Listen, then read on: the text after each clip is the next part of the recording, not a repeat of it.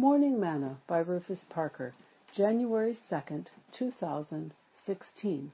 What shall we say then? Shall we continue in sin that grace may abound? God forbid. How shall we that are dead to sin live any longer therein? Know ye not that so many of us as were baptized into Jesus Christ were baptized into his death? Therefore we are buried with him by baptism into death, that like as Christ was raised up from the dead by the glory of the Father, even so we also should walk in newness of life. For we have been planted together in the likeness of his death. We shall be also in the likeness of his resurrection, knowing this, that our old man is crucified with him, that the body of sin might be destroyed, that henceforth we should not serve sin. For he that is dead is freed from sin. Now if we be dead with Christ, we believe that we shall also live with him, knowing that Christ, being raised from the dead, dieth no more.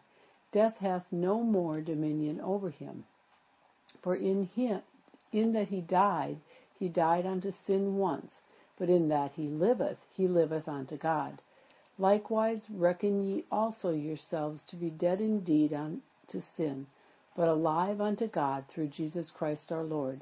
Let not sin therefore reign in your mortal body, that ye should obey it in the lusts thereof.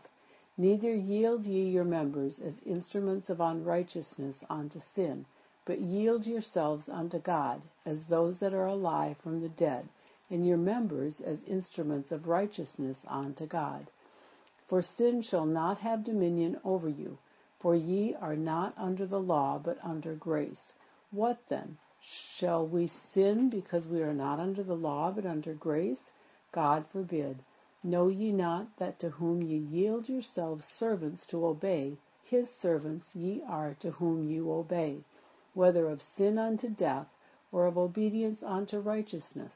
But God be thanked, that ye were the servants of sin, but ye have obeyed from the heart that form of doctrine which was delivered you.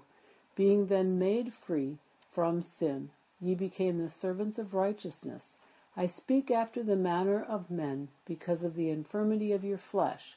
For as ye have yielded your members servants to uncleanness, and to iniquity unto iniquity, even so now yield your members servants to righteousness unto holiness.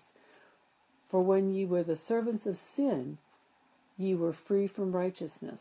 But what fruit had ye then in those things whereof ye are now ashamed? For the end of those things is death. But now being made free from sin, and become servants to God, ye have your fruit unto holiness, and the end everlasting life. For the wages of sin is death, but the gift of God is eternal life, through Jesus Christ our Lord. Romans 6, verses 1 through 23. Today's morsel. I like to check myself on a regular basis to ensure that sin has not crept back into my life. You see, if I don't keep the old man crucified, he'll try to take control of me all over again, and he does that with sin. As Christians, we should not be sinning. Our lives are to be a reflection of Christ in this earth, and he has no sin, and deceit is not found in him. Our lives are to be a reflection of righteousness and holiness. Sin must not control us. We must control it. And we do that by saying no to sin and yes to Christ. Always remember, he took your sins away in the waters of baptism. Don't let those sins creep back in. Sing, I came to Jesus, weary, worn, and sad. He took my sins away, he took my sins away.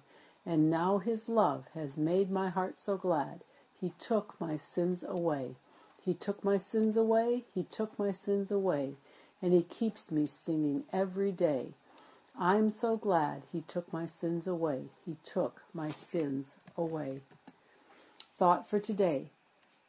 But God be thanked that ye were the servants of sin, but ye have obeyed from the heart that form of doctrine which was delivered unto you.